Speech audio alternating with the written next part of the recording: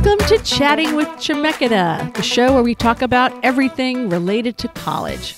Whether you're someone considering coming to Chemeketa, a current student, an alumnus, a member of the community, or part of our local business and industry, we've got you covered. I'm Jessica Howard, the president of Chemeketa. And I'm Les Wilgus. Have you ever noticed that every college and university has their own system for numbering courses? Have you? I have, yes. It can get a little confusing, especially if you want to transfer to university from a community college. That's right, Les. So today we've invited Traci Hodgson to the program to talk about this very issue. Welcome to the show, Traci. Thank you. Thanks for inviting me, Les and Jessica. Well, and Traci is one of our amazing faculty members. And Traci, you teach in history. Is that correct? That's correct. Do you have a specialty within history? Yes, the early part of the U.S. nation. They call it the early republic, the late 1700s. Oh, no kidding. And the early 1800s. I don't teach a class specifically on that here now, but I do love teaching that part more than any other part of the U.S. history. Bet. That sounds wonderful. Well, you know, Common Course numbering is one of those, I would call it a best practice to help students transfer into university from community college, between community colleges, between universities. It seems like sort of common sense, Common Course numbering, common sense. But in many cases, institutions have sort of evolved on their own. And so they've kind of created it from the ground up, which means they're invested in it. And it doesn't mean that one's better than the other, but it certainly means that it can be really tricky when you transfer. So I know that this has been a topic for Oregon of late, and I think it's exciting what's happened. So Traci, tell us what's been going on. Yes. So not only am I a history professor, but I've been serving on the Transfer Council of the state. It was created by state law in 2021, and it's a part of the Higher Education Coordinating Commission, the HEC. And our goal is to make things easier. Students coming in to Chemeketa don't usually understand the variety and the differences between the universities. They have no idea that it might be a challenge for them to transfer their courses, or that maybe some courses won't ultimately be counted and they'll have to take other courses. This is a really shocking thing, and right now, it's really important for you to know where you're transferring to, and you have to know that before you know for sure what classes you should take at Chemeketa. And that's a problem. A lot of our students don't know. And we're located in Salem. They could easily go to Western Oregon or OSU, very likely, but they're only an hour away from Portland State or University of Oregon. So there's a lot of different places our students go, so that question is harder for our students than a lot of other students where there's an obvious university in the area. So the Transfer Council is trying to make that easier. And one way they're trying to make that easier is by having courses that have the same number, name, and outcomes, and they're the same at all the 17 colleges and universities. And that will guarantee the students, if they take those courses, they will transfer, and it will be like you've taken the class at the university. And that's starting this fall. Students will see a Z behind a course number, and that means that that's a course that will be transferred.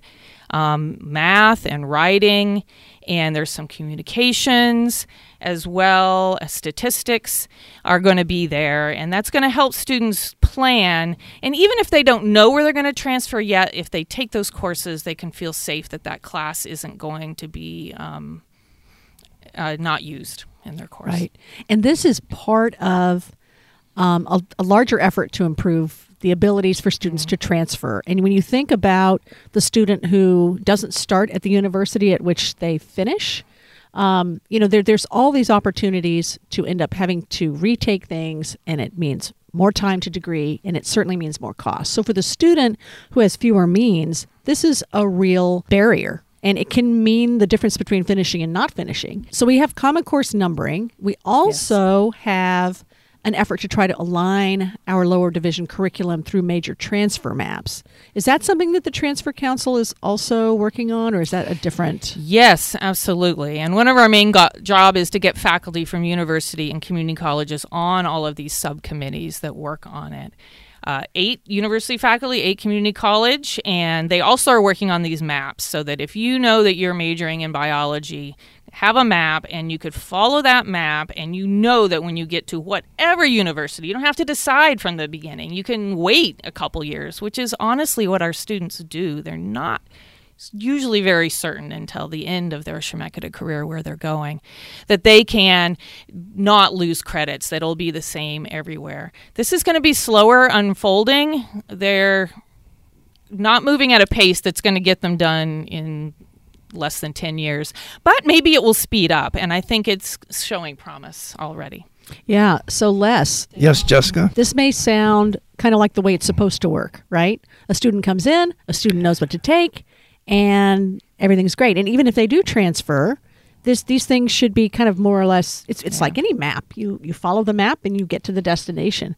But you'd be shocked at how many students don't know what they're majoring in, particularly as the world of work is changing dramatically, right?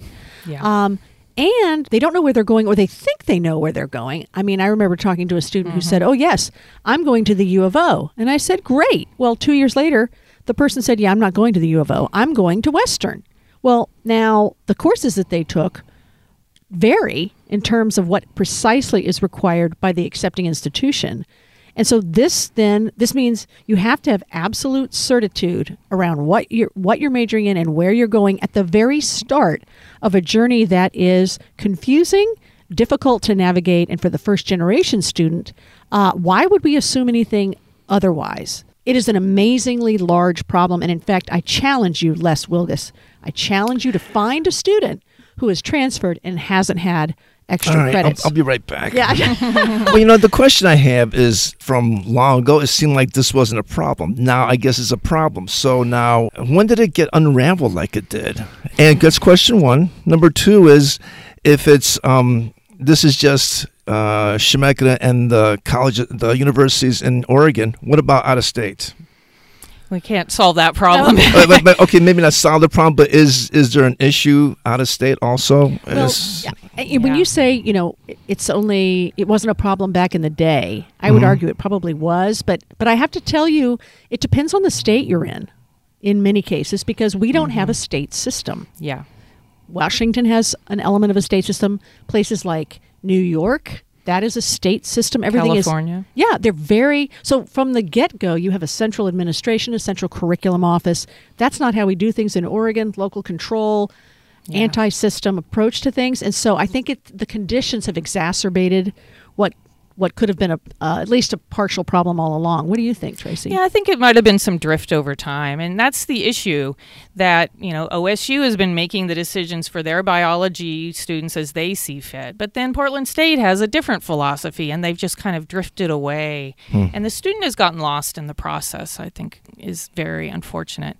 We at Chemeketa have a great privilege of seeing students become adults and seeing them change and find themselves. It's a very scary process. If you've ever seen an 18 and 19 and 20-year-old unfold as a person, it's scary, but it's also very rewarding. And they're going to change, and they shouldn't have to go to college an extra year because they changed their mind at 19, or they decided instead of this one college they want to I just didn't know.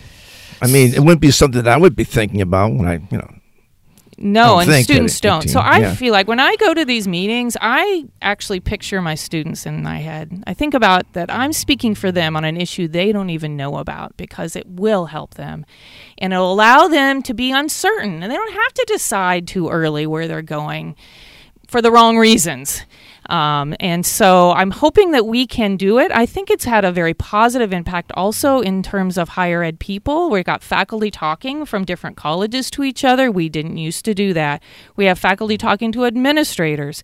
And it feels like we're starting to slowly start working as a team for the students. And I think that's only going to reap dividends for the students, but also for the colleges that the people work at too.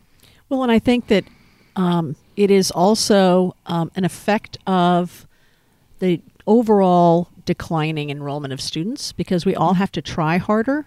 Everyone has to try harder to show the value of the college experience and realize that we have students who are going to need some help in getting to the place that maybe they don't even know where that is yet, right? I mean, literally in terms of higher education institution, but also they don't know the career options. They have no idea what's out there for them. And in many cases, their parents don't know, right? Because this is not the world our parents grew up in, number one. Number two, a lot of these folks, their parents didn't go to college.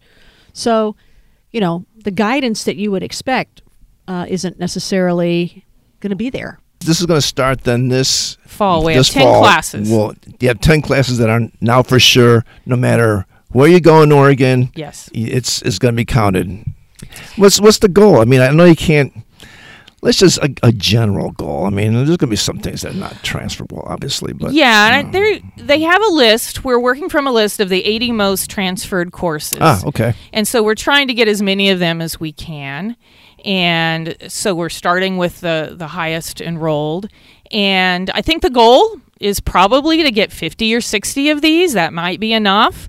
And then it's working side by side with the idea of having the major transfer maps. So if we can have some similarity at the first 2 years, and then we could get a path easily for them to go to the colleges. And then the colleges can have different majors as they wish. We're just trying to make the first 2 years of college pretty predictable no matter where they go. Yeah. And I think it makes it easier. It can be very hard to navigate catalogs and options.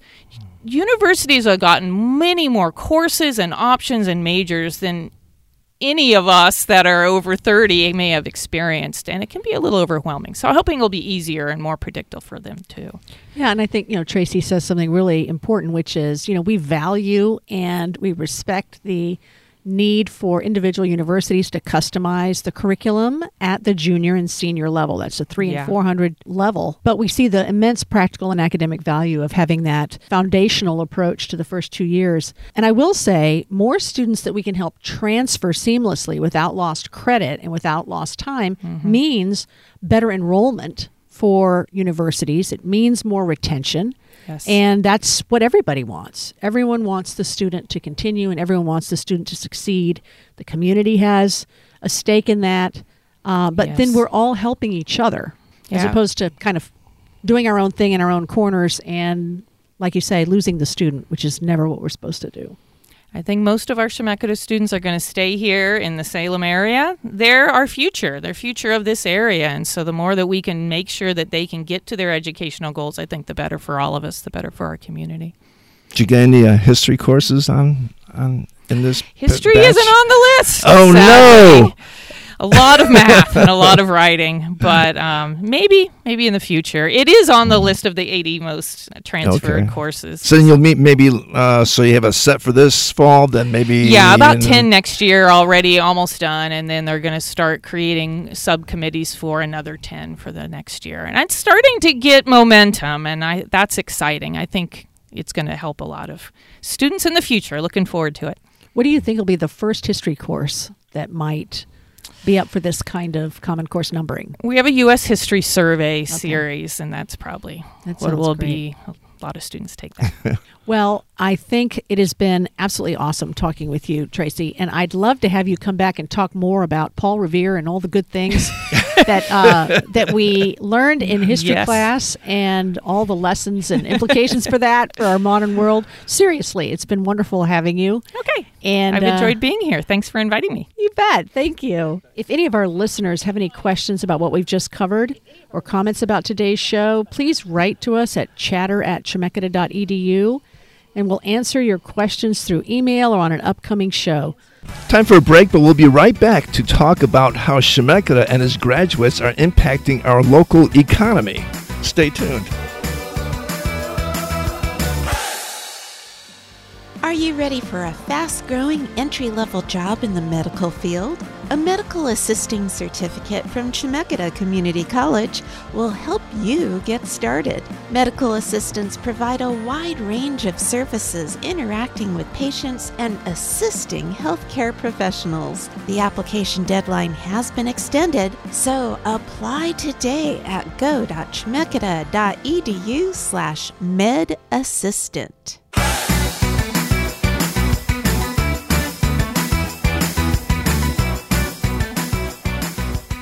Welcome back to Chatting with Chemeketa. Joining us now is Chemeketa's Director of Institutional Research and Reporting, Colton Christian. Welcome to the show, Colton. Hello. Thanks for inviting me to be part of the show today. I'm glad to be here and happy to talk more about Chemeketa data today.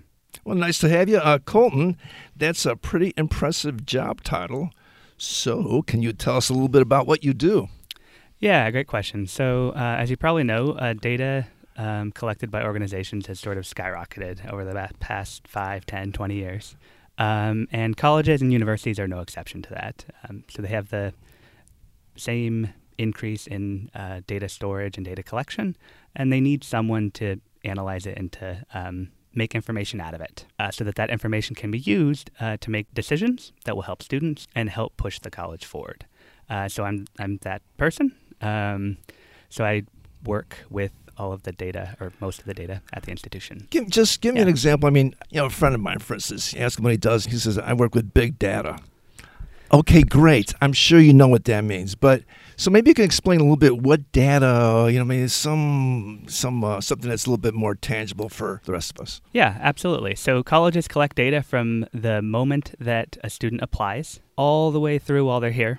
So the grades that they get in their courses, their attendance, their retention, so whether they're enrolled in a given fall, checking to see whether they're enrolled in the next fall, seeing how often they graduate, how long it takes them to graduate, all of these metrics that point to their success. So did they eventually enroll after they applied? So that's like the first step. Did they get through that piece of the funnel? And if they did, great. That's good for us. That's good for them. They're on their way to a degree. What is their success rate in courses? So are they passing their courses? That's important because you need to pass courses to graduate. Yeah, it helps, right? Yeah. How are they accumulating credits? So at the end of their first year, do they have 36, 45 credits? Are they hitting milestones that will sort of get them to the end, get them to a degree? And then ultimately, we want to see, did they make it to the end? Did they earn a certificate? Did they earn a degree?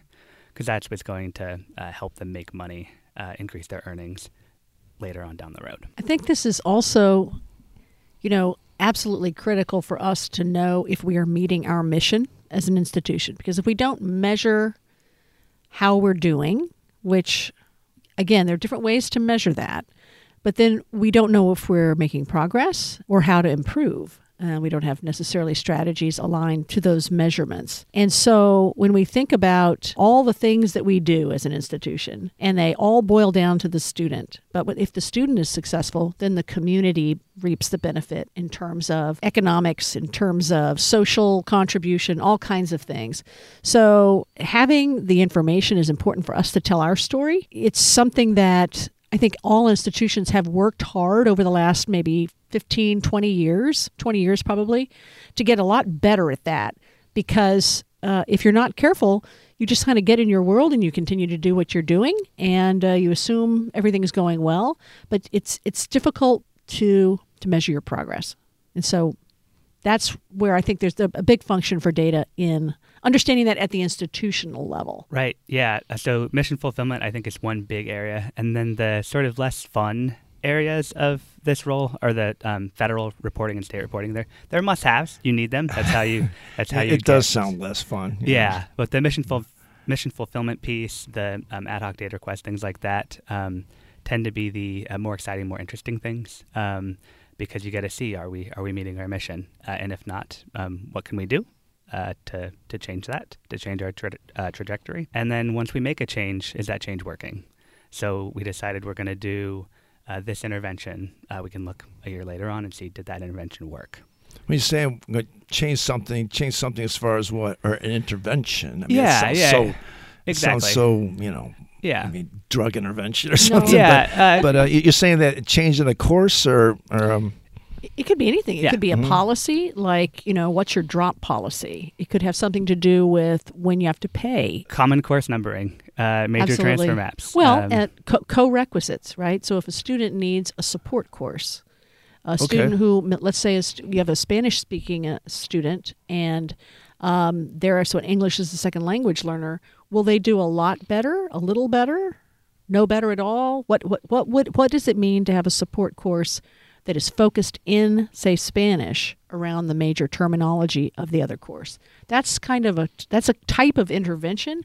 Sure. And we don't just try these things willy-nilly. We look at best practices and scholarship and all kinds of things, and we're trying to learn from each other all the time. But so we try to do things. So we're always trying to help the student do even better. So this happens then between sessions or something like that, right? I mean, you're not going to do it in the middle of one, right? Probably not. But you think about the course level, right? Yeah. If faculty have data that they can use, then they can make midstream? a shift in the middle of of a Okay, term. all They right. can, Yeah. and it of course would depend on what they're getting data around. But it could be something as simple as, I mean, I've heard that if a student is behind in a gateway math course at the end of the second week, it's very, very hard to recover, as opposed to if you knew they were behind in the first week, because that's a cumulative kind of progression. That kind of thing can be really powerful. So how do you then interact with, do you interact, let's say, with Jessica? Or do you with different departments or everybody, or, Yeah, great question. So first step is you collect the data. So that might be from staff, that might be from students, or that might be from our systems. And then once that's done, you clean the data, analyze it, aggregate it, and then you have to package it for whoever your audience is. And so that very often is Jessica. Okay. It might be the Chemeketa Board of Education. I think that's what you call it, the Chemeketa Board. Yep. It could be program chairs, faculty members internally. And then I think there's another bucket, which we talked about a little bit before, which is packaging it for external stakeholders. So federal government, state government, Sure. people that have provided us with grants, different things like that. And in each case, you need to get it into a digestible format for whatever that audience is. So that might be graphs, that might be tables, that might be a dashboard. It just depends on who the audience is and what they've asked for, what's going to allow them to use the data most effectively to make decisions. Okay. And we have certain processes that require data in them, like we have program review. Every single program does its own sort of self-study, and there are metrics that they use to say, this is where we want to work on, and this is where we want to improve. And there's a whole cycle around that and a series of expectations around that. But the data has to be there to know kind of where you're at and what you want to do. And then our accrediting body is very important to us, because we are accredited and we want to always be accredited. Stay. And they require us to measure ourselves and measure mission fulfillment and use data as an institution to try to get better. But speaking to the question around external audiences, Colton, didn't we just have an economic impact study basically done for Chemeketa? And can you share a little bit about that? Yeah, absolutely. So the economic impact study was a study that was, I think, initiated by Oregon President's Council, but correct me if I'm wrong there. It's true. And so with that economic impact study, there was a labor market analytics company that was hired called Lightcast. And Lightcast conducted a economic impact and investment impact or analysis study for each of the 17 community colleges, while also being able to provide a statewide perspective. Probably the first thing to unpack there is what we mean by economic impact. And so for economic impact, what we're talking about is a change in income in a given region. So you can think about it as like gross domestic product, but for a region. So they call it a gross regional product. And so the increase in that a given community college provides. For economic impact, it can be broken out into different sort of components, not to get too far down into the weeds, but there's the initial impact, and so that's the amount or the impact that comes from the initial spending. And so Chemeketa pays out salaries, they pay out wages, they purchase things, they pay out benefits, different things like that. Mm-hmm. That initial spending of money creates an impact in the community, because you're spending a lot of that money in the community. You're paying people that live in the region, you're buying things from the region, so on and so forth. Then there's a second effect that is included called the multiplier effect. And so what this is basically once all that money's out in the universe, the people that have gotten wages, that have gotten benefits, go and spend money again. Chemeketa staff and faculty take the money that they've earned, they go to the grocery store. They go buy a car, they pay rent, they do different things like that. And then there's another piece where the grocery store needs to buy product from a supplier or a distributor.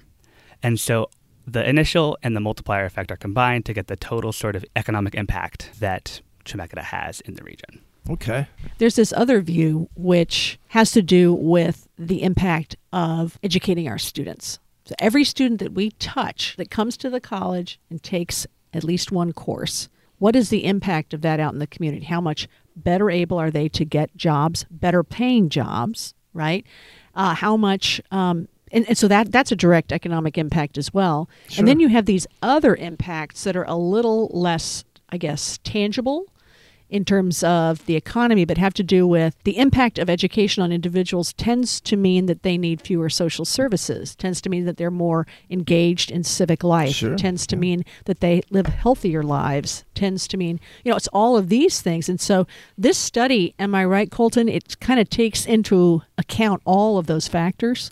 Yeah, so I think some of that stuff you were mentioning comes in on the investment impact side. So on the economic impact side, I don't think the social savings are there. Yeah, that's on the other side. Yeah. But at least on the economic impact side, just to give you an overview, Chemeketa added $832 million in income to the district's economy.